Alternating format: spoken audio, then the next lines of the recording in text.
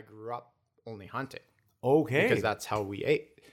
And because my dad's family was very poor, right? So like hunting and gathering and like my grandma, her dad would put her out in, like her and her sisters, they would be in the bush for up to a week just to pick blueberries, Saskatoon berries, like just, oh yeah.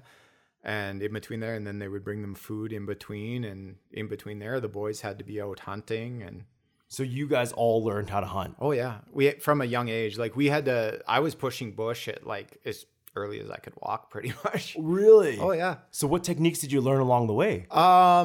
Mostly it was visualize. So because you could walk into a bush and it looks like a roadway, right? You could just see, like, say it was deer or moose or whatever, but you'll just see the paths.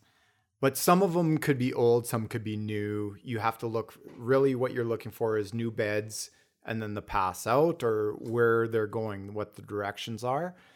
And we all had to learn making fires when the wood's wet. That was a big one, which was weird to me earlier on. I didn't understand that, like why we had to do that. But it was more because like with winter and everything being saturated, showing you how to create a fire when the stuff is wet and stuff like that. And so what's the technique for doing that? It's actually not that hard. It's more using like the type of wood. So like a pine needle, and birch bark. So even like if birch bark is wet, like a paper, so even if I just peel it off and I just fan it, it'll dry it off and it's basically all of a sudden paper. So then you just shred it. And then same thing with, pine trees or jack pine or any of those, the sprouts on them. Right? You'll see like 3 or sprouts and you just pop those sprouts off. They can never saturate because they're just a dense, basically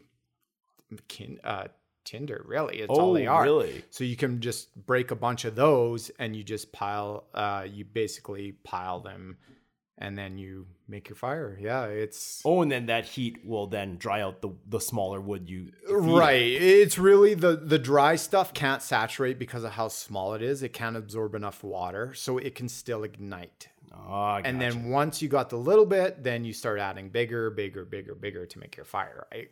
Nice. But it's knowing which ones you could use and... Yeah. So with those paths you were looking at, how can you tell a path that a deer takes? Oh, you can tell right away just based on, so they're very uniform like cattle, right? Whether they'll always follow the same path in, same path out. Deer do the same thing. So basically you're watching, but you can see which one is used constantly and which one's an old path. Plus you can see what, so if they're saying they're laying bedding over here versus where's the urination spots versus you start to see patterns right away. And you see because a lot of times, unless they're disturbed, they'll use the same place consistently. Because why not? It's safe. But then say someone walks through or they hear something or say, a herd or just even a couple get spooked, they'll move it like 10 feet down or 20 feet down. It's not like they're moving to another shrub, right? It's a good example is last year we were out hunting and I pushed this one section of bush and my brother and my buddy were posted at the 2 corners. Not one deer came out, 14 moose came out. What? Yeah. Yeah. So we're like, oh, well, it'd been nice to have a moose tag, but yeah. Yeah. And you just don't know. But as soon as I got in, I'm just like, oh, this isn't there's no deer in here. Cause I could start to see how big the beds were. And then as soon as you see the tracks, it's a big difference. And yeah. So what was your primary way of exposing the animal you're going to hunt? Mostly it's just knowing the areas. So where I grew up, north of Blaine Lake, so my family, like my dad's family and all of that, like I still have lots of uncles and aunts and everything that have farmland up there. So now with all the rule changes and everything, you need to find permission if you're going to hunt on the land, right? And it used to be you just go and ask the farmer. Well, now they try to use it on an app, but most farmland is registered under a corporate number or something like that. So it's impossible to tell who owns the land. So I still stick, like when I put in for like big game draws and stuff like that, I stick to the land where I have permission. Then, but it's everything. There's elk, there's deer, there's bear, so until you actually go in the bush, you don't know. Because really? You could have every species in there everywhere, right? And then once you go in, then you start to see the patterns. Deer, they tread a certain way, bed a certain way. Same thing with moose, same thing with elk, same thing. And some do it in pairs, some do it. And like mooses, they're a little different. You might not see a cow bed and a calf bed, but all of a sudden you'll see this bull, and you're like, oh shit, there's a bull. And maybe it's across the slough, and you're looking, and you could be watching it, then all of a sudden if it spots you or whatever, then it pops up and it's gone. Because the other two, like, it's watching for the mom and the baby, right? Oh, so it's similar to a sentry. For sure. And then there's times where it's only the mom, like the cow and the two, like maybe a calf or two calves, which is more what you see. You don't always see a bull with them. It might be more after mating. Bears are amazing. I don't shoot bear because it's not a meat that I like, but I watch a lot of them, and they're so awesome. And man, like, they know you're there before you know they're there. So you could be the biggest one, I think. So my dad was kind of filming. We were watching. I thought we were at least a quarter mile away because the scope on the gun, like, it was blurry. So we were using the spotting scope. And then all of a sudden you see the bear and he sticks his nose up and he's doing this. And then he kind of looked back in our direction. And I didn't even think we really had wind. Or looking around? That they're sniffing. Okay. Yeah. So and move his head apparently, side to side. yeah, depending on the bear species, I don't know the exact science, but I'm pretty sure it's like a kilometer and a half away, or a mile and a half away, they can smell whatever, right? Yeah. So he started doing this. There's no way he could have seen us. And then all of a sudden he looks behind in our direction and gone. Oh. And I'm like, what the? How did you even know?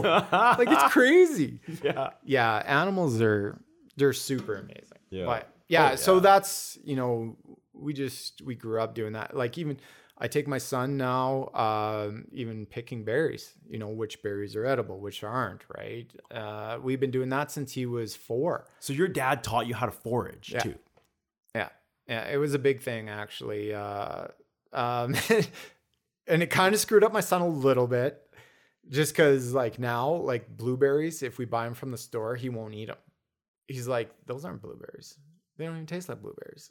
He goes, that's something else, because genetically different, right? Yeah. Versus when you pick them off, well, it's like the best thing you've ever eaten. Same with strawberries, though. Oh, strawberries, raspberry. Like, there's lots of wild raspberries in Saskatchewan. Yeah. Saskatoon berries, pin cherries, choke cherries. But, like, we'll come out of the bush and my son's face will just be purple. Just all over. It's like, how many got in your bucket, bud? And he's like, it's just purple all over. So what's the distinction of a berry that you can't eat? That's the problem. Because some of the berries that you can eat that you can't eat are very similar. Like, there's certain cherries that look the same that you can't eat, but it's the bush that is different. Okay, so you look at the surrounding bush. Really, I've only shown him what he can eat off of what I know. Most plants, and actually this is a fact that a lot of people don't know, and I think it's between 75 and 80% of vegetation, plants, berries are poisonous, are not actually edible to humans and can harm humans. 100% of animals are edible to humans. Whether you want to like that or not, because it's not the fancy thing to say, as omnivores, as we've grown, like, unfortunately, yes, you could eat a dog, you could eat a cat, and it is not going to harm your system at all. Plants, you're actually taking a gamble of, it's probably 20%, it's not going to hurt you, 80% it's going to hurt you. Because they have emitting chemicals, defense chemicals, to protect themselves, that they emit. Because they don't want to get eaten. That they don't want to get eaten. Right. Right. So that's their defense. Yeah. So a safe bet would be animals if you're inexperienced. If you're inexperienced. But I mean, obviously there's a plethora of amazing like berries and vegetables and stuff like that you can eat, and you just have to know which ones, which is difficult. Like even for me, I can't describe, but if I'm out in the bush, I can be like, oh yeah, we can eat that. So you intrinsically know because you've learned from such a young age. Yeah, just from being out there all the time, right? I gotcha. Yeah. Hey, what's the biggest lesson that all this hunting and foraging has taught you? Just how I think, when I was younger, I'm going to put it in different stages. Say like when I was in my teens. So I'd been hunting with my dad since I was little, like pretty much 4. But we really couldn't start carrying a weapon, I think, until 12, once we were done our hunter safety courses. Other than on the farm, we'd shoot with 22s and stuff like that. And for me, it was just, at that time, it was awesome. I was going out and we were shooting something. We were cleaning it, like field dressing it, stuff like that. And we had meat. Didn't understand, right? And actually the first deer I ever shot, I actually cried. Because I was sad. I was like, oh man, I just killed that thing. Why did I do that? But then when we're eating, like I learned to understand. Then as I got older, I realized how connected we are to everything. Even when I go in with my son now, like we go into the bush, we'll berry pick and we'll go on hikes for like hours. Because we have like 65,000 acres that we can just go and tour. And well, anyone can. They're community pastures and stuff like that. And he never wants to leave. Like he wants to camp in there forever. He wants to stay there. He wants to live there. And it's interesting to hear a kid say that. And I'm like, well, but you wouldn't be able to play hockey. You wouldn't be able to play baseball. And he's just like, yeah, but it just feels so good out here. Yeah. It's weird, right? Forest bathing is a real thing, though. Yeah, absolutely. Yeah. And so you start to see like just how connected you are to everything, like nature, and how everything is symbiotic, and learn to respect everything a little bit more. And so you see how everything does work together or in its own way. Yeah. It's all that big picture then. For sure. But that definitely took age to come with that.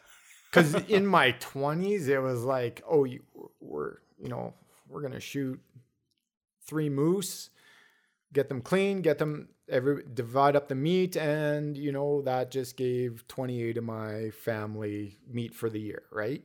So that's how we looked at it. It was just goal-oriented. Yeah. But even before my father passed, the last time we were out, he had a bear tag too.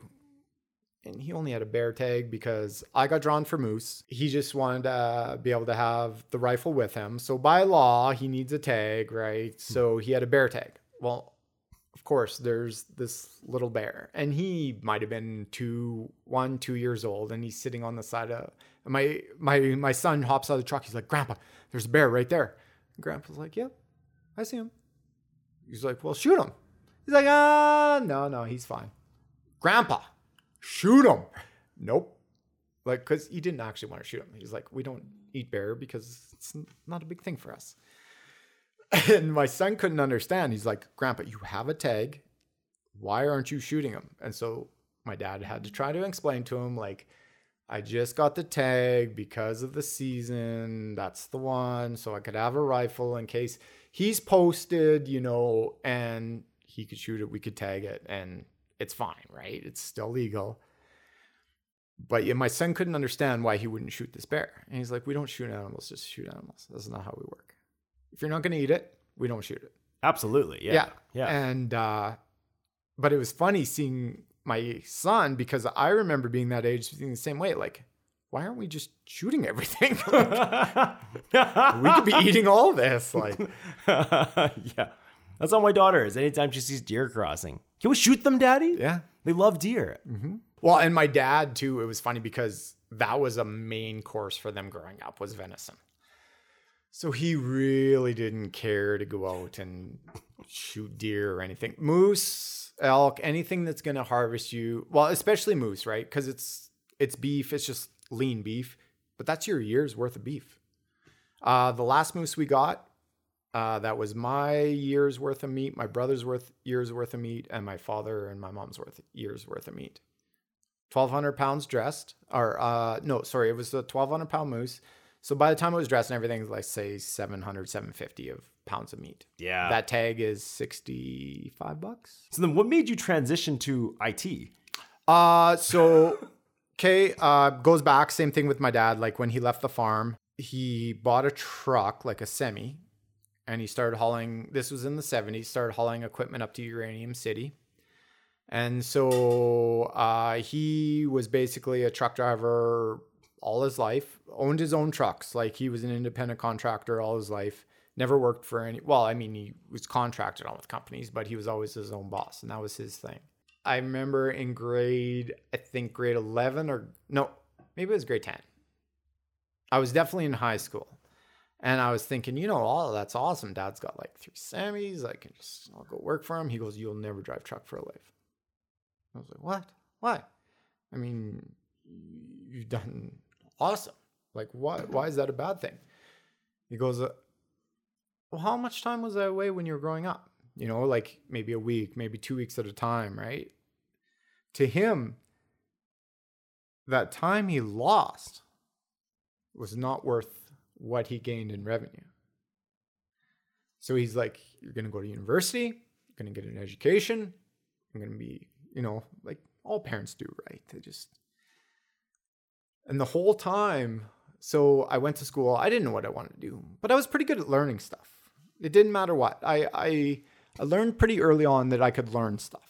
So I'm like, okay, well, I'll go computers, whatever. So after your arts and science and all that stuff like that. So, but I didn't like programming because I hated just all the math and just sitting there, just coding and stuff like that. Like C++ was the big, like when I went to school, it was all DOS based. I'm sure it's still all DOS based, but like C++ was the first language. And then, they still had JavaScript and HTML but that was before like all these languages. They're basically scripted languages that you can use to code now. They show you how to debug and they show you where the errors are in the coding and stuff like that. That was a little bit before my time. So then I'm like, well, I didn't know what I wanted to do. So then I went IT networking. So that's what I actually finished in. I finished in IT with networking. Basically, I could build a computer from scratch and I could make your house, like I could network everything in your house and teach you how to use it. So then I went to work for a company, Trimac Transportation, that actually I'd worked for previous. I was doing tires for them. I was changing tires on semis while I was going to university. But then they brought me on and they're like, okay, well, you're done school now. And they kept buying all these companies. So they would send me and my team in and we would say, okay, here, we would set up their systems, network them all, and then we'd have to train them for every position. So if you're a branch manager, here's your role, here's how to use the system. If you're accounts receivable, here's your role, here's how to use your system. Accounts payable, same thing. Say your parts inventory, this is how we run the inventories. So we would get third-party software. They would teach us how to use it, and then I would go in and I would basically run every scenario through the system. So I would have to work with accounting and say, okay, how is this hitting accounting, debits and credits? How does this work? And we would do that for basically, so it would take us 6 months just to kind of run through everything to figure out, to make sure that we're not missing anything, right? As far as capture, because we were a third party, so we would have to bill out as well. So what's capture? So capture is, say you're running a program and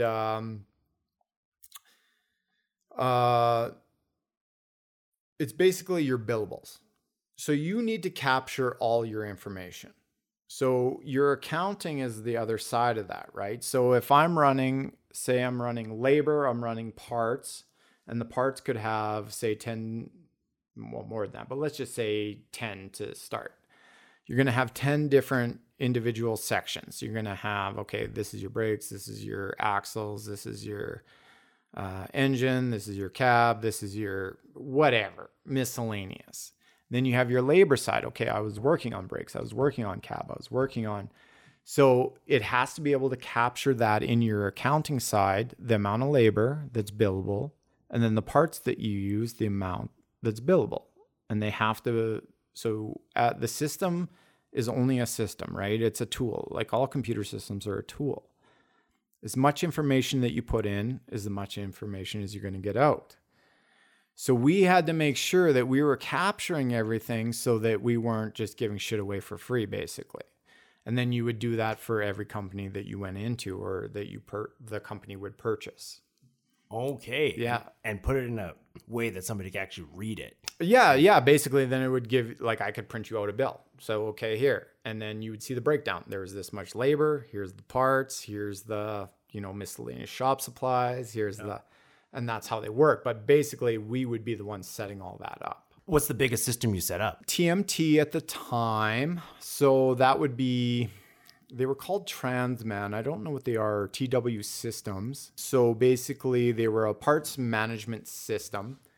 And the big thing for them is they would capture all the warranties. So that was the reason for going with that software, is because the payback on the warranty side was what was going to pay for a lot of the licensing for the company. But they give it to you as their software, right? It's just, hey, this can do all that stuff. But then we would have to go into every individual piece and set up the accounting on it. So that's what I would be doing with the accountants. And then it basically, okay, then I would have to go and I would have to develop all the scenarios. So all the possible billable scenarios that I could think of in my head. And I would have to create those as work orders and then run them through the system in a test system to make sure that the accounting is capturing it. So we would do that for, anywhere from 6 months to a year, and then we would roll it out to different branches. So we would start with a branch first, one branch. That would be your pilot branch. And then as everything's coming through every week, we'd have to look. And then we'd have to compare with what's in the system just to make sure that, and if there's anything missed, okay, well, where are we missing this revenue? So then we'd have to go and why is this not connecting? And so you did a lot of detective work. Yeah, that's really what it is. But I mean, the systems could run reports that we could check this, right? So it was just a lot of setup initially. Once the setup is done on the back end, then it's easy to roll out. Like I would come into your branch. I would say, okay, we're going to set up all the systems. Where do you need terminals? How many mechanics do you have? Where do you need terminals for them? Because they would have a touchscreen system. So they could charge out their parts, their time, whatever system they're working on. Then your accounts receivable, your accounts payable, your shop managers, your branch managers, and then, what reports does your branch managers need? Okay, well, this is how you run your reports for your department. And we would teach those individual departments on how to do it. How did that warranty work with the licensing? Yeah. So all manufacturers typically have warranty, right? So let's use bearings, for example, whether it's Timken or Chicago Rawhide or any of them, they would have a built-in warranty. But a lot of people don't capture that warranty. Say you came into my shop and you're stuck in the States, and maybe you're in, take your pick. It doesn't even matter. So if I have to pay that bill as a third party, I can bill it out saying, okay, well, we're paying this shop down in Michigan because they changed this spider or this cam on this truck. Then it comes back to Canada, and 3 months later, it's in a shop again, and we're doing the same thing. All of a sudden, it would pop up and say, hey, you just did this on this exact wheel. This has a year's warranty, or this has 2 years warranty, or this has 6 months warranty. And it would automatically print a warranty tag. You pop it off, you pop the warranty tag on, and you would send it off to the manufacturer for rebate. That's where the capture was, because before that, you would never know, right? If it was done in the States, well, how do you prove that this was just done? But because it tracks all that stuff based on the position and exactly what was just changed, it automatically flags the manufacturer warranty. And then, yeah, I think in the first year it was like we captured 850,000 in the first year.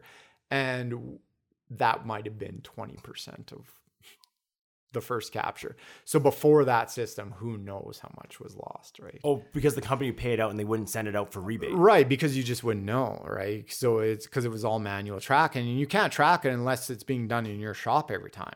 Whereas the system, it didn't matter where it was done. Even if it was at a third-party shop, it would capture it because you were paying for this specific thing it didn't matter where, right? There's paybacks for that kind of stuff.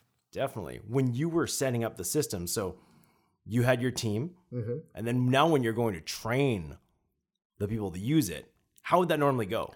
Well, again, it's done by position, right? So, okay, what's your job? Well, I do this. Okay, so walk me through your day. And they would walk me through their day. And then we would, like every other big company, they had KPIs, like key performance indicators, or certain systems that, okay, well, now that you're under our banner, you're going to do it this, and this, right? And here's why. So my job was to make sure that everything always followed the most efficient way. And if they were doing it better than us, we would adopt that. So it was never like, okay, this is why we do it this way because we're the best. No. That was the nice thing, is like, oh shit, they're doing way better. So do you see what these guys are doing over here? Yeah. They'd be like, yeah, we need to do that everywhere. And then we would cascade it everywhere else. You're not trying to be the best. You're trying to do it the best way. Yeah, we're trying to figure out what's the best way all the time, right? And the system is just a tool. But what's the process? What is the best Say you're going to an armbar from mountain. What is the best way? What is the most efficient, least amount of moves, least amount of energy that you're not going to give up position to get to that armbar, right? Yeah, get rid of that excess waste movement. Exactly, right? Then that's what then in business, same thing. Like, what is the most efficient way? And that's what the company was looking for. And I can honestly say, so I was 24, 25 when they started sending me down to the States. And my first area was Texas.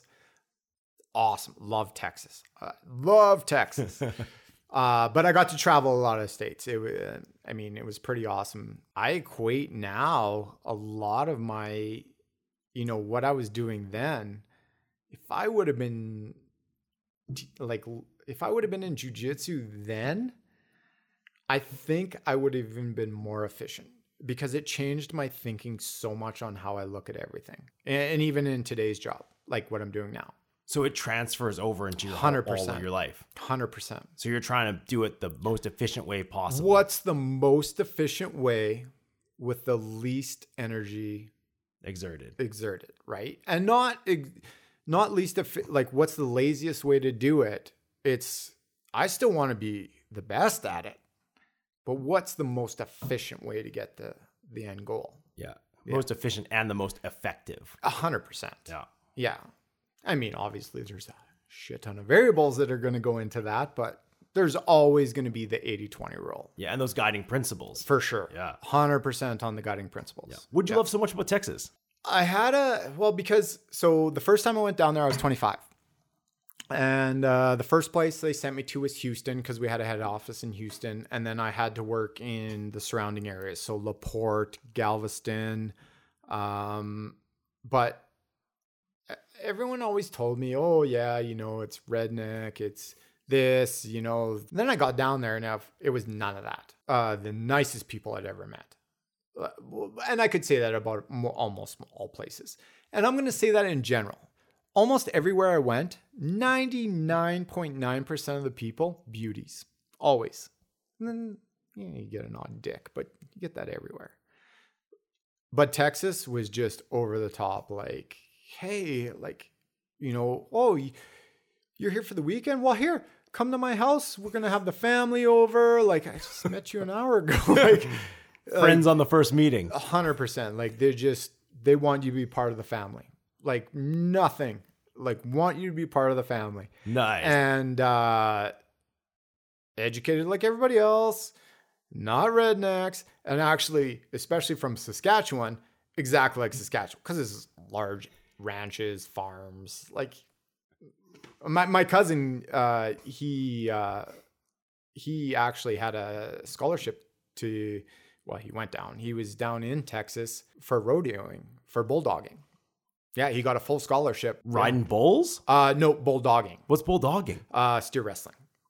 What is that? So basically, you chase the bull down and you jump off your horse, grab it by the horns, and you have to tip it over. Like, you have to basically drive it into the ground. This is a thing. Oh, yeah, 100%. That's the thing. And he went to college for that. Yeah, you got a full scholarship for doing that. Oh, what a badass. And he's back in Saskatchewan now, and they are actual real cowboys. So they run the community pasture from Blaine Lake to Shell Lake. And I don't know the whole land. I want to say it's about 65,000 acres. So people will bring it's a community pasture. So people will bring their cattle there and it'll all be gridded off. And then basically they go out on horses every day and they move cattle from one area to the next. And then when people need their cattle, they go and wrangle them up and they bring them back out. And yeah, he's living the real lifestyle. Oh yeah, 100%. Yeah. Yeah. It's like my cousin said, you'll never get rich, but you'll never be sad. Yeah. Yeah.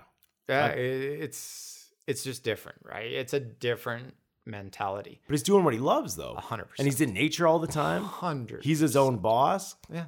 Yeah. Yeah, they're on horse every day out in nature. Like, I'll be sitting in my office and I'm getting pictures of like... Come on, man. Yeah. All comes at a cost, though. It does. It's just different, right? Yeah. Then what made you transition to finance? So I was on the road 80% of the year because I was the head of the team. So I would be gone for anywhere from 2 weeks, sometimes 3 weeks, home for a week, then gone for 2 weeks. We wanted to have children, and my wife's like, well, I'm not gonna be a single parent, which was fair, absolutely. And I didn't know the impact it would have been at the time because we didn't have kids. So we started trying for kids, and then the year Thomas was born was 2014. I had actually transitioned in 2013. So we moved back to Saskatchewan. I had a friend that ran a big, large book of business in financial planning in the city here. He's like, come try it. He's like, I think you'd be really good at it. And I'm like, it sounds awful to me. Like, and honestly, I know this sounds weird, but I don't really put any, like, money means nothing to me. And I don't mean that like it's just, here you go. Like, it doesn't hold a high value in my lifestyle. So it wasn't something I was super interested in. And I'm like, why do you think I'd be good? He goes, because you know so many people and you're just super personable. I'm like, yeah, but I'm not asking them for nothing or like, trying to, he goes, yeah, but you're also super smart. He goes, if you get educated in something, you're not going to treat it the same way. He goes, you'll treat it the same way you treat your friends now. He goes, you're going to want the best for them. So it's not like you're just trying to take their money. You're trying to give them guidance. So I'm like, okay, I'll come try it. I'm like, what's the worst thing that could happen, right? And so the company I was with at the time was London Life or Freedom 55, which is no longer, it's just all Canada Life now. But they pay for all your schooling, like all your education, everything. And you just have to give them a year of your time. Okay, well, that sounds good. So I did that for about 5 years, but they're really heavy on the insurance side, like life insurance, disability insurance, all that kind of stuff, which I really wasn't into. So I decided in the 5th year, after it's 100%. Wait, what made you not into insurance? So by the time you write a case and all of that stuff and do all your prospecting and all your meetings and everything, it could be, by the time you're done to the time you're paid is 4 months. Yeah. What? So you did and it was 100% commission. So I left a 6-figure job to go to 100% commission with zero income. And then I found out my wife was pregnant. So December 2013, I started with them. And Ashley told me she was pregnant on my birthday, February 3rd, 2014. So like 2 months later. The moment you took a zero Oh yeah. security job. Yeah. Well, not security, but more so it's performance based. It's performance. Is that all insurance? No, and money business as well, but Okay. they really educate you on the insurance business, right? Because that's where they make their money. So then after 5 years, and I'd built a pretty good book, but it was a grind all the time. And I was just stressed out all the time. And so I just said, okay, look, I'm going to see what banks have to offer. Because I had all my licensing, all my schooling, everything. Well, right away, I got offers from every bank. But I had 3 good offers, one from a credit union, one from CIBC, and one from Bank of Montreal. CIBC, I thought, was the better offer at the time. So I started there, and that was in 2017. And then 3 months later, it really wasn't what I thought it was going to be. But then Bank of Montreal called me again. It's like, we really want you to come work here. Now, being in the bank system, I kind of said, okay, like, do you guys do this, this, this, and this? I didn't know this was part of it all.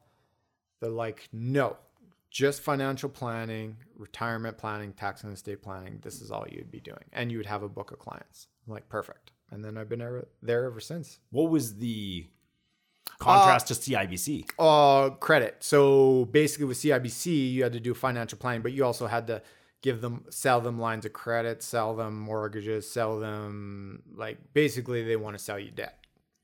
So you sell a line of credit? Well, yeah, for sure. I get paid if you get a line of credit. What, really? 100%.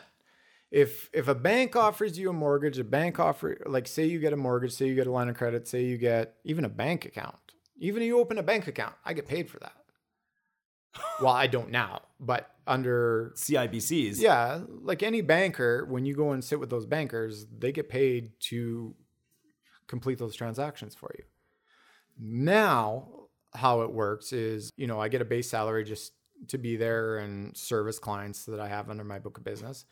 But now it's more on their wealth plan, getting them to the goal line. Okay, here's where we're starting it. And then every year, like, let's make sure we're getting there. Oh. You were saying before, September's a super busy month for you. What makes it so busy? Because everyone's back to school. No one wants to do shit during the summer because our summers are so short. So everything gets prolonged, and then all of a sudden, right at September, it's like, oh, we got to deal with all this. And then after Christmas is busy, and usually RSP season right till about March 1st. And then I try to stay pretty busy right till the summer, but summers are definitely the slowest part of my year, which is fine. But September to March, September, you get that big push. Yeah. And it's only for really September. And then fall usually kind of levels out. Maybe there's some activity around Christmas and stuff like that. But yeah, it's mostly January. The big one is January to end of April for sure. Yeah. What are you mainly dealing with? Just money business. So whether they're investing in the market, whether they're just looking for security, basically everything is retirement planning. Maybe you are retiring and you just don't know how to make that transition.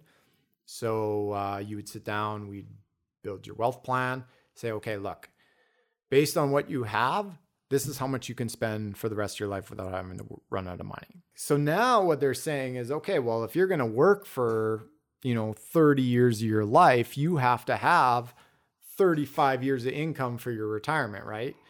And everyone's like, well, why? I wouldn't spend that much. I don't have a mortgage. Which for the most part, you shouldn't going into retirement because debt does hurt you in your retirement. But if you don't get sick, well, man, you just end up collecting all this money. Now, the reason I say that, say you get sick and you have to go into a home, now you're $6,500 a month paying for your... Oh, yeah, somebody take care of you in that home. Exactly. Yeah. Like if you have 24-hour care, those costs can add up. Your expenses changed. For sure. But the biggest thing, and especially now, I mean, when debt was cheap, debt really didn't hurt you going into retirement. But say your mortgage is 7%. It's 7%. That's really not a big deal, and you should be able to manage that. The problem is the generations coming up through the late 90s, early 2000s, debt's been so cheap that it's just like, oh, who cares? Just borrow more, just borrow more, just borrow more, just borrow more. So they're so debt heavy. And in fact, there's some stats you could look up. In 1997, I think they did a survey, and was on Canada. For every dollar you made, you had 30 cents after you paid your taxes, your debt, your groceries, everything, right? So 30 cents on the dollar you got to keep. That same study in 2012, after the great financial crisis, it was either 2012 or 2013, they did it again. And at that time, for every dollar you made, Canadians owed 30 cents. What? So I can't imagine what it is now over 11 years later. Because I bet you it's more like every dollar you make, it's probably closer to $1.80 to, let's even say, hyperbolic $2.30. So if you make $1, you owe $1.30 because of how cheap debt was. Oh, and you got that habit. Yeah. And then interest rates increased. Yeah. Well, yeah, because you're spending more than you, like, the generations have been spending more than they make. Whereas, before that, even before the boomers, but even with the boomers, they grew up so poor and not having nothing, they had a hard time spending any money. So there's this huge generational wealth transfer. Like, there'll be trillions of dollars transferring from the boomers to I guess my generation, which is X. And then from X, what's it go? Millennial? No, I don't Z keep up with that or stuff. Millennials. Yeah, whatever it is. The next right? 10 years. Yeah. But it's the generations after my generation that they're in such bad shape now because of their habits that, yeah. So what have you seen as an extreme habit? Keeping up with the Joneses is the extreme habit. So say me and you work the same job, we make the same amount of money, everything's the same. I have a new truck, a new boat, a new house, just put a new garage on, got a couple new skidoos, and take your pick, right? You making the same money, you have your home, you feed your family, and everything else is socked away. We get to 65, you will be 6 times minimum more wealthy than what I will be. And we make the same amount. Same amount. And that is only based off of time and compound interest. But the fact is because I was using a debt system all the way through, I'm paying money to the bank the whole time. You are putting it away and you're earning money from the bank the whole time. Time and compound interest are the only real factors that create wealth. And this isn't something new. This has gone back. I mean, I think Einstein even talked about it back in the day. Time, compound interest. So every 10 years, and I think the metric used to be like 7.2% net of fees, for example. Say you were earning 7.2% net of fees. Every 10 years, your money would double. Let's say even with inflation, interest rates, all that garbage, let's even say it's 8% or 8.2. Doesn't matter. Just by controlling your spending, living within your means, or what you think your means are comfortable, you're going to be so much farther ahead because every time your money compounds. So say you start when you're 20. So 20 to 30, 30 to 40, 40 to 50, 50 to 60. That's 4 times you're going to compound. Versus me, that lived on a debt system, then all of a sudden at 50, I'm going to be like, oh shit. Okay, well, I've got all this debt paid off now, and now I'm going to start saving. So if you start saving, and I'm just making up numbers here. So say you start saving at 25. Say you start saving $50 a month. And at 50, I start saving $2,000 a month. This guy's going to be further ahead than me. Because of the time. Because of the time and the compound interest. Yeah, it's doubling every 10 years. Every 10 years. Compared to you're putting $2,000 in for only 10 years. Yep. That's nothing. Yeah. And because you have to now you have to front end load so much over those 10 years, what are you sacrificing just to... It's a big lifestyle change then. It is, right? Yeah. Versus maybe you only put $50 away a check or, $100 away a month. Who knows? But can you do that consistently without spending it? Yeah. And how much will it really hurt you? Exactly. And like it's a lot of that stuff, even if you get a raise at work. So pretend you didn't get that raise. Live your life like you didn't get that raise. Use that money and just put it away. Even if you're earning a meager 4%, it doesn't matter. You're earning interest on your money, but the time and the compound interest will always be the greatest factor to your wealth growth. It's just a fact. Because it doesn't matter how much you're growing as long as it's growing. Because that debt system, you're only going down. 100%. And I mean, the fiat system is a debt system. So the system we're in right now is meant to keep you that way. That's how it's designed. Debt so what's fiat? Fiat is money, like paper money. Okay. Yeah. So it's called fiat. It's a fiat system. So you know how they say we'll go into crypto, for example, or CBDCs, like digital bank something currency, whatever they're trying to create, it's going to be the new currency to take over the fiat system, right? But at the end of the day, it's a debt system. The debt system keeps corporations rich, keeps you poor. It's a fact, because it allows you to overspend consistently. How does it allow that? Well, it's cheap. If you go in and say, hey, I want a line of credit. Well, how much you want? 40,000. Okay. Hey, your credit rating's good. You own your own house. Yeah, for sure. Then you go out and you just blow that money because it doesn't matter what you blow it on. Now you're paying the debt to service that. So now you're all of a sudden, maybe you're paying $400 or $500 a month, right? Did you really need that money? Now you can't service that debt. Okay, now we take your house, or you're forced to sell your house to pay off that debt. So that one decision can have that everlasting effect. For sure. So what do you see as a... So now, and what I'm seeing, and I see clients, and I'm like, I know what you make. Why are you buying a new truck every 2 years? Why are you doing this every 2 years? Well, like, it's just because, well, my wife, because her friend has this, so my wife needs this. And I'm like, this is a ridiculous system. So keeping up that comparison is what you see most people doing. Comparison is the thief of joy. Yeah. 100%.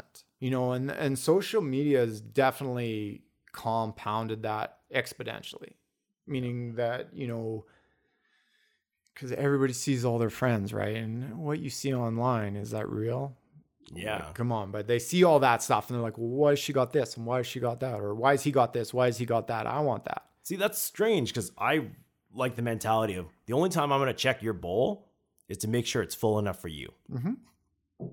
Beautiful. But you're seeing the contrast. But you're an anomaly too. And it's because of the way that you've chose to live your life, which is 100% commendable. And why I've always respected you more than anything. Like it's commendable because it's not what people do.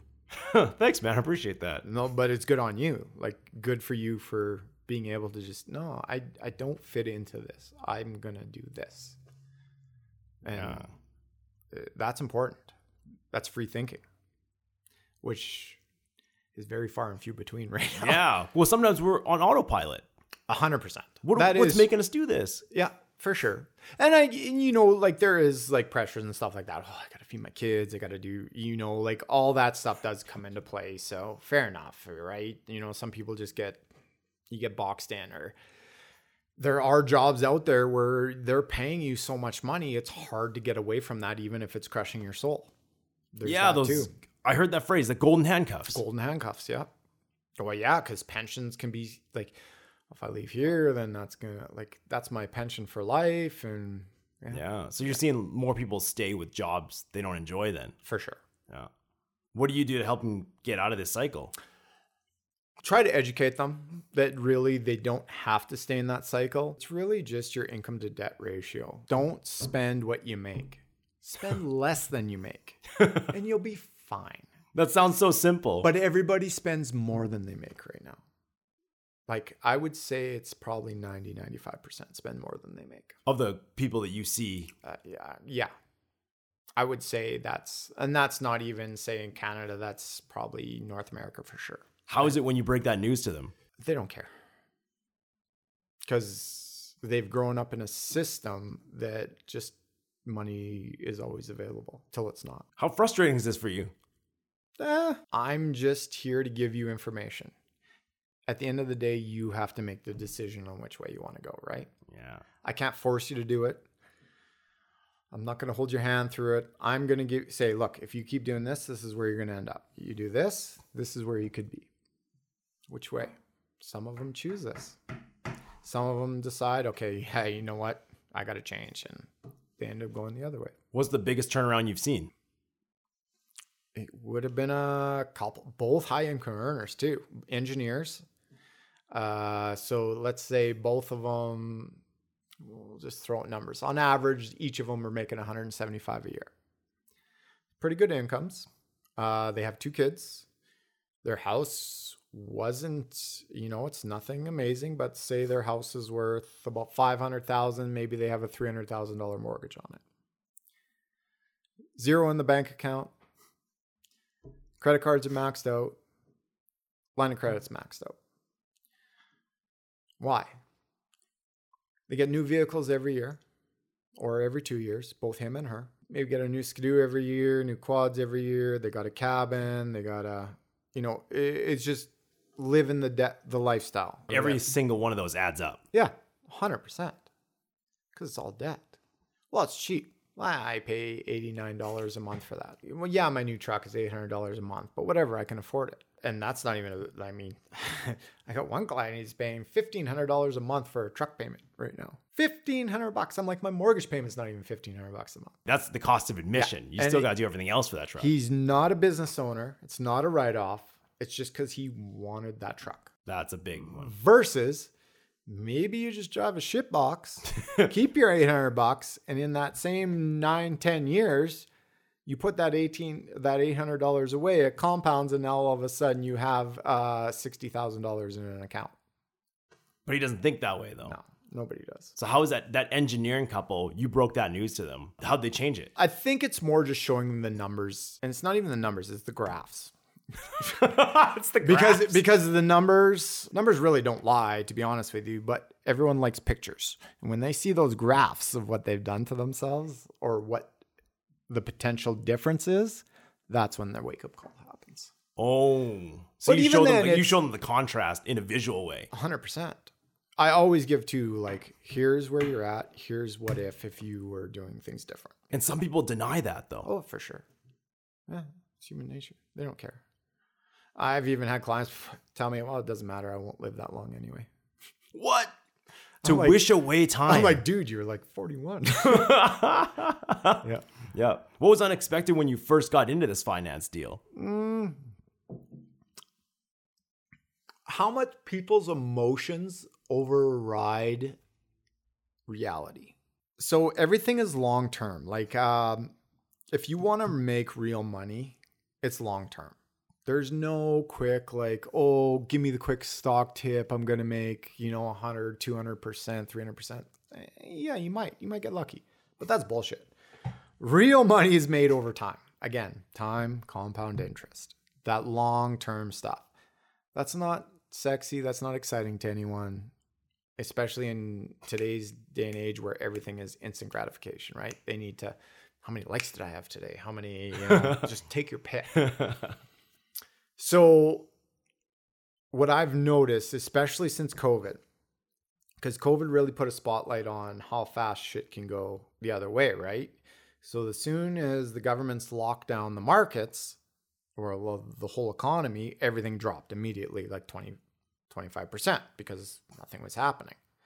Panic everywhere. Now, if you're in your retirement and this is your retirement funds, yeah, absolutely. There's some panic. Because all of a sudden you're down 25% of if you have 100,000, now you only have 75,000. Shit. What's going on?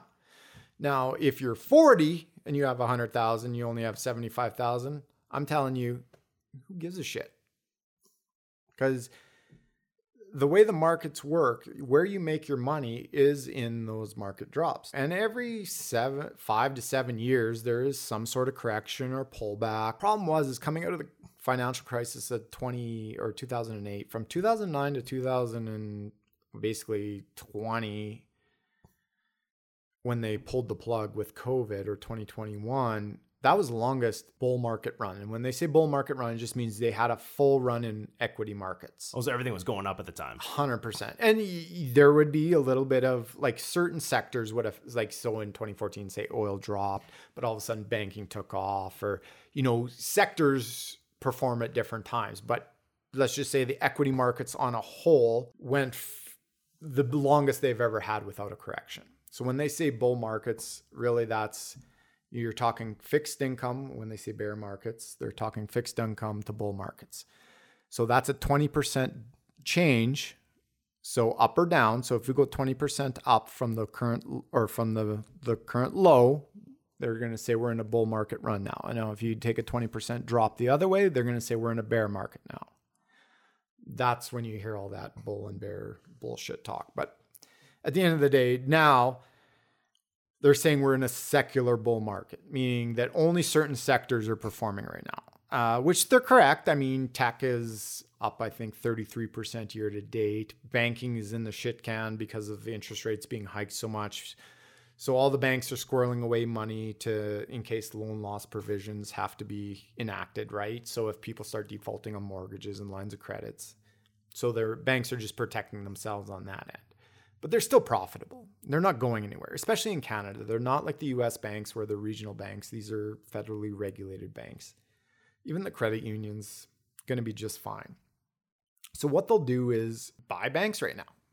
And everyone's like, well, why would you be buying banks? Look, they're losing, they're down 1%. I mean, yeah, they're down almost 22%, I think, since 2021, 2022. Fuck yeah, buy banks right now. Oh, they're on sale. Yeah, but nobody looks at that. They just look at the current performance. So Warren Buffett, I'm sure you've heard it. Like, yeah, so dude's like 90. But his concepts didn't really change. His is buy and hold forever. Fair enough. You could put some arguments to that. But at the end of the day, it's still the same thing. His big thing is, be greedy when others are fearful. Be fearful when others are greedy. Well, right now, everyone is fearful. And it's like, everything's on sale right now. This is when you should be buying. But nobody wants to buy. They will wait till the markets stabilize or till the price goes up, and then they'll buy back in. When the markets go down, they sell. So to answer your question, I know we went a long round on. The biggest thing that surprised me is everywhere in your life, you're looking for the best deal to buy, right? Okay, I'm going to buy a new pair of shoes. Oh shit, they got them on for 50% off. I'm going there. With people's money, because there's so much emotion attached to it, they will sell low and buy high. Because in their brain, shit's going bad, I'm selling. Oh, things are going well now, I'm buying. Well, things are going well, price is up. It's all emotions. I don't manage money. I manage people's, well, I can't even say I manage people's risk, but yeah, it's their risk. It's their emotions. Get your emotions out of it. How do you do that to a client? It's tough. And a lot of times they don't listen anyway. So what have you learned as a tool? What do you generally do? I just show them numbers. I just look, math is, and math doesn't lie. Like, the numbers don't care. Yeah, there's always an answer when it's math. Exactly. Yeah. So I can take two starting points. This is the course you're on. This is the course I want you to be on. And the course that hopefully that you want to be on. Yeah. I will always win if you're not on this path. Yeah. Because I'm just going to make sure you're managing, your expectations and not overspending. Realistically, you could make it so simple. Yeah. Don't spend more than you make and you'll be fine. That is honestly the most simple concept for wealth. Yeah, that's the most simple concept for diet and fitness too. 100%. Don't eat more than you need. Yeah. You're absolutely right. Simple doesn't mean easy though. It doesn't mean easy. Well, it's not easy. I mean, otherwise everyone would do it, right? Why doesn't everyone do jiu-jitsu? Jiu-jitsu is the best thing I've ever found in my life. I think it made me a nicer person next to having children. I would say having children, definitely number one. It It made me more empathetic. It made me understand better. Next was jiu-jitsu. Being humbled, being like just meeting people, learning about, it just made me a better person for sure. But it ain't easy. Yeah. I think if it was easy, you're not doing it right. Well, yeah, exactly. If you're like, oh, I just go and I'm just awesome at everything. Wow. Well, then what are you training? Yeah, you're not doing Yeah, anything. you want to find those flaws though. Yeah. Yeah, like even, there's some days where I'm sore and yeah, maybe I'll choose easier rolls. Okay, that's fine. But I didn't get that choice when I was starting. Like I had to go through all that. Yeah, but who got that choice when they were starting? Yeah. You get beat up right away. But there's times too where I'm in a learning process where I'm like, okay, here we go. And I'm like, I'm picking Tony, I'm picking, Dave, I'm picking Eric, I'm picking Cole, I'm picking, everybody that's going to make Really challenge you. challenge me, right? Yeah. And I think that's super important Yeah. for me personally. Well, absolutely, because you want to expose those flaws so you can correct them. Yeah. Especially because I have transitioned over the last couple of years from more of a sport mentality to more of a defense mentality. And that's why, like I love playing guard and sweeps and stuff like that because nobody ever sees the attacks coming from the bottom. They all just think that they're doing stuff to you and then all of a sudden they're in a triangle. Yeah. I What love made that. you transition to wanting to do more defense? 100%. So now basically I'm trying to sweep immediately and I'm using 100% top pressure. No, but which what made is- you transition to that? What's that? To being more defense. What made you want to do that? I think it was just my conversations with Graham and, just talking it through with some of the other guys in the gym.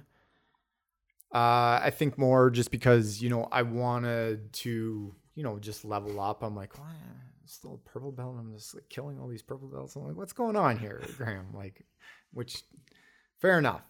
But he's like, well, you always just concede guard and stuff like that. And I'm like, yeah, but I'm still submitting guys. I'm like, what's the matter? He's like, yeah, but what can you do on top? So then I'm just like, okay, I'll show you what I could do on top. But at the same time, the top that I like to play, I still have to kind of be careful because I don't want to hurt my training partners because I like a heavy top pressure, like making sure that my shoulder is in your chin, that you're pointing. So I'm trying not, and that's a hard balance. You're trying to make somebody extremely uncomfortable on the bottom. Without making them not want to roll with me ever again. Yeah. So I'm still trying to make you uncomfortable, but I still want. But we're still you friends. We're still friends. Yeah, I still want you to train with me, right? I'm Yeah. just trying to show you that, like, hey, if you're competing against guys, this is nothing what they're going to do to you, right? Yeah. And I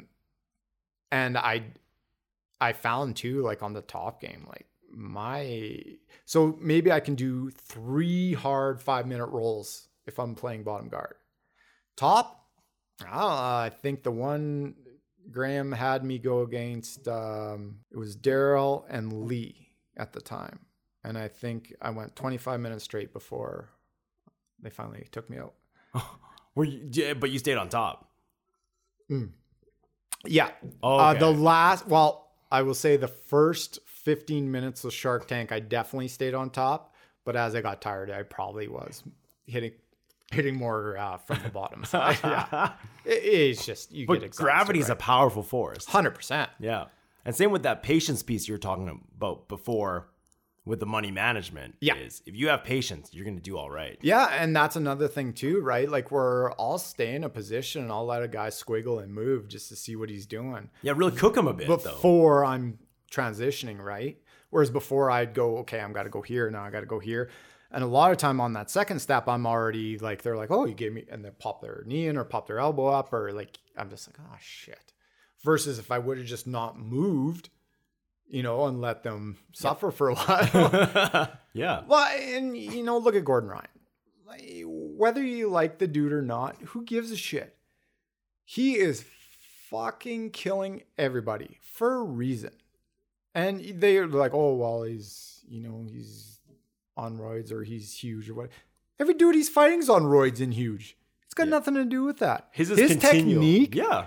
like, look at his last match. And yeah, okay, they're not at the same ranking, but Gaudio he was Isn't that who he fought last? Yeah, Gaudio, yeah.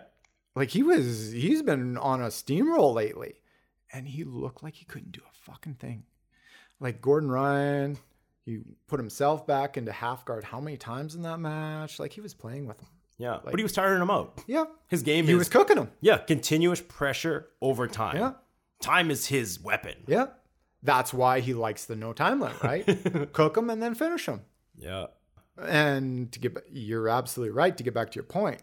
Time and compound interest. So the more time I'm smothering you where you're exhausted, just adds to my finish. Oh, hell yeah. Yeah. Oh, man. Is there anything I haven't asked you? I don't know. I'm going to ask you some questions. All right, let's go. Okay. So, what made you decide to go into the career path that you went into? Like what got you into the physical rehabilitation, all of that stuff? And fitness? Yeah. I think I was serving at a fine dining restaurant, and one of my friends said, "Hey, you want to be a waiter for your whole life? You have all these other skills." And he got me onto a commercial gym. And I was thinking, I don't know if I really want to. I did the interview and found out I had to really commit. And I thought, I don't know, it's not for me. I'm out. But then later on in that fall, I was thinking, well, let's chance it. Let's see what happens. So I took the job. Turned out I was pretty good at it. And I really enjoyed seeing somebody do something that they didn't believe was possible. Yeah. So I'd have a client come in and, okay, I got 7 a.m. available. Oh, I can't make it. I sleep. No. I have 7 a.m. available. So you're going to make that work or I can't train you. Mm-hmm. And they would. And then after 4 weeks of 7 a.m., they said, oh, man, I never imagined I could be here at 7 a.m. And could we do 6 a.m.? I said, well, I don't have 6 a.m. because I have somebody at 6 a.m. But to know that they wanted something earlier. Yeah. That's big. That's awesome. Okay. What got you into shooting? I was scared of guns. Really? Oh, yeah. Terrified of them. Just didn't understand everything. Well, I never grew up with it. Okay. My parents didn't have guns. Yeah. So I see it in movies, but the first time I held a gun, I thought, this is terrifying. Mm-hmm. I don't know anything about this item that I'm possessing. So I better learn about this if I'm scared of it, so I can handle it safely. And then if I have kids, I can show them how to be safe with these guns and these firearms. Yeah. Now, what about jiu-jitsu? What got me into jiu-jitsu? Yeah. One of my buddies, Jay, he explained it to me and he said, hey, you should go to a class sometime. So I showed up, did the class, and the change room, almost vomited, left and said, oh man, I better get good at this because I never want this to happen to me again. Yeah. So if we were just meeting and you just told me those three things, your personality is not normal. So throughout my career, especially when I was in IT, because I was working for a big corporation, they used to send us to all these like training and like how to diagnose different personalities so that we could, okay, like you're going to get pushed back on certain personalities. How do you identify that personality? How do you train them? Your personality is pretty similar to mine. Whereas like when something scares me, it's like, especially if I'm like, what the fuck? Or if I had a conception of something and it was completely opposite, I'll actually go harder on that and just force myself to do it. Most people won't do that. As soon as something becomes hard or if something scares them, they're out. That's it.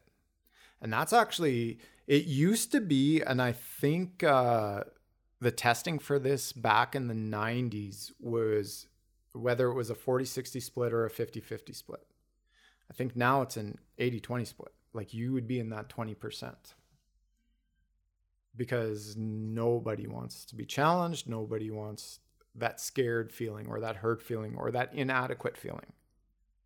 Because people's emotions and people's feelings are so powerful that it just can ruin everything else. Yeah. I've found though, the more comfortable you make yourself, the more uncomfortable it is. 100%. Get comfortable living in hell. Yeah. That was Hickson Gracie's thing. I watched him when he was in the river doing the cold water stuff, and Yeah. he goes, "You got to be comfortable in hell." Yeah, totally. Yeah, But that stat, I actually think it's worse. it could be. So at that commercial gym I was at, there 2% of the memberships that we had went to the gym 2 times a week. 1% of them had personal trainers. The other 1% were able to do it on their own. Really? There's so many inactive members of that gym. Well, that's why these mega gyms make so much money, right? Because every New Year's, all these people sign up, and then they just never get rid of their membership. Yeah, well, they get them on that continuous payment plan, and then they keep on convincing themselves, I'll do it today. Yeah. I'll do it next month. I'll do it next month. And that 5 years later, you've pumped out all this money and you've got nothing for it. See, and my brain messes me with the other way. So now, especially like anytime, like if I've been hurt or I can't train jiu-jitsu or anything like that, I don't go into a depression anymore, but it messes with me a little bit where I'm just like down, right? But I work out all the time. Like I'm like every day, I stretch every day, hands down, especially at my age. The older I get, I think that's more important than even like weights and stuff like that. I still do some weights, but mostly it's calisthenics. I do a lot of body weight exercises, but flexibility for me is like, I'll show you what a 45-year-old can do. Like, Yeah. It's funny, once you get into that routine of doing it all the time, when you don't do it, it's the opposite, where you're like, oh, this is horrible. I should be doing something. I should be working out. I should be doing jiu-jitsu. I should be, I have this to do. But if you just want to sit on the couch and eat potato chips, it's the same thing, right? You get into that routine. Well, it's hard to get out of that routine too. And then when you're not in that routine, you're like, I should be sitting on the couch right now. I should be. Yeah, well, the odds are stacked against you, whatever path you take. For sure. Yeah. For sure. But it just shows you how strong your brain is. Like, and that's what I'm trying to teach my son right now, is that your brain can learn anything. You will have dispositions to certain areas. Interests will always excel your brain matter, right? Like if you're interested in a certain area, your brain is gonna you'll excel faster in that certain area just based off of your interests. But it doesn't mean you can't learn this over here. You have to put the time in, right? And maybe you have to work a little harder because you just don't care about it. So it's dry. And that's how I've been trying to explain jiu-jitsu to Thomas, is like, okay, you love striking because we have a bag downstairs. And so he likes the combinations. He likes hitting and stuff like that. This year was the first year he came to me this summer. He's like, Dad, I want to start training jiu-jitsu. And I'm like, really? And he hated jiu-jitsu. He was off of jiu-jitsu. I think I started him too early. I think it was 4 when he started with Graham. He got head-butted and he was out. And I'm like, really? And I'm like, it's just going to be a lot of like, all we're going to be doing is like pretty much a lot of guard and mount stuff for the first year. He's like, yeah, I understand. So it's been a month now. And for the first month, we've been just working guard stuff, mostly like triple threat and, guard sweeps and all the basic stuff and some of the mount stuff. But I'm probably keep him there until, for at least 6 months of just doing that. Yeah, it's boring. Dude, he could do it for the next 10 years. 100%. And still not be our age. How many people get to mount and then can't do shit or just lose it right away? Oh, yeah. Like, I let people mount now because I'm just like, well, you just keep jumping up and like, I'm out right away. I'm like, your mount is terrible. Yeah, the position does some work, but you got to do the rest of the work for that position. Yeah. So, and it's been good. And takedowns. And because he liked the striking part, the nice thing is he's not going to be like just sitting there waiting to get hit and hopefully can get a hold of him. That's the part he likes, right? So, and I told him, I go, don't ever think you're lighting someone up, because the chances are you could get just lit up just as much. You throw that jab, you throw that cross, as soon as that goes into their face and their eyes close, or you're down and you take them down. Get it to the ground fast as possible. Punches don't hurt on the ground. Well, unless they're in your mount and they're slamming you, well, then you shouldn't. Well, that's actually a common misconception. So you see a lot of guys get hit from the mount Yeah. in UFC, all that stuff. Yeah, they Yeah. get knocked out. But the most severe thing you can do when somebody's on the ground, soccer kick to the head. Oh yeah, 100%. You're But correct. you only see what they show you on TV, because that's getting hit in bottom mount is actually quite safe, because you're getting hit. You in just the can't forehead. generate enough power, right? Yeah, exactly. But if Even the somebody's top soccer- guy, like even if I'm sitting up and unless I'm like trying to like drop Yeah. an elbow on your head and stuff like that. But even if you're in my mount, I can still I can still cradle you in, and you're not hitting me that hard. You're probably just doing this to my side. Totally. But a soccer kick to the head, you'll never see that, No. because that's murder. Well, not only that is if you're on the ground, in order for them to soccer kick, they have to be up and then coming at you, right? Yeah, So why yeah. are you still laying on the ground? Exactly. You should be standing up. Yeah. Yeah, absolutely. No, it's an amazing sport. And I've met some like super good, well, obviously super awesome people doing it. So So when you say when you're out and you can't do the activity, you get a little stir crazy? yeah. How do you manage that? Well, it depends. Like in the winter, the winter's been different now because Thomas, he loves hockey. That's his sport. He chose that. I never played hockey growing up, but I help coach. So I'm on the ice with him all the time. And just so I'm learning how to skate and doing that kind of stuff. Or we'll go skidooing, or I got to be outside. I got to be outside doing something. I can't be in the house. I find if I'm in the house, that's when my brain like the stir crazy like that's when it really messes with me. So if I'm already done working out and I'm still messed up and stuff like that, I got to go outside. I got to just, whether I go for a walk or take the dog out and play in the backyard, or I just got to be outside. So movement's your medicine. 100%. Yeah. And I found that more, well, also too, like I'm in a desk all day, right? Oh, right. So a lot of times, like even it's funny, in between appointments, I'll just move my chair back and I'll like pump 20 dips, or like I'll do some like Bodyweight horse squats stance or something. or like just Yeah. wall sits, like just trying to, it's sitting in a desk all day. We are not designed for that shit. Yeah, that makes sense now. I understand how you can get stir crazy. Yeah. Yeah, Yeah. the big I'm contrast. not good at just being stationary. I gotta Yeah. like even at home, and it's funny because people will come over and everyone's sitting on the couch, like if we're watching something, and I'm actually lying on the floor, and then I'll have my legs up on the couch just to like flatten my back out. Oh, really? Yeah. Yeah. So you're always doing something Yeah. physically. Or I'm sitting in lotus on the floor. I barely sit on the couch anymore. Nice. Yeah, that floor stuff's awesome. Yeah. You Well, sleep, that's what a lot of my stretching was when we're watching TV. you sleep on. Do you sleep on a bed though? I do, yeah. Okay. But You gotta try sleeping on a thin mattress on the floor. yeah, so my wife hated our bed at first, and now I hate it because it was so hard. Because and it was perfect, like it was just stiff, right? And I sleep so good. But now, as over time, it starts to. Yeah. And she's like, I love this bed. And I'm like, I'm going to sleep on the floor.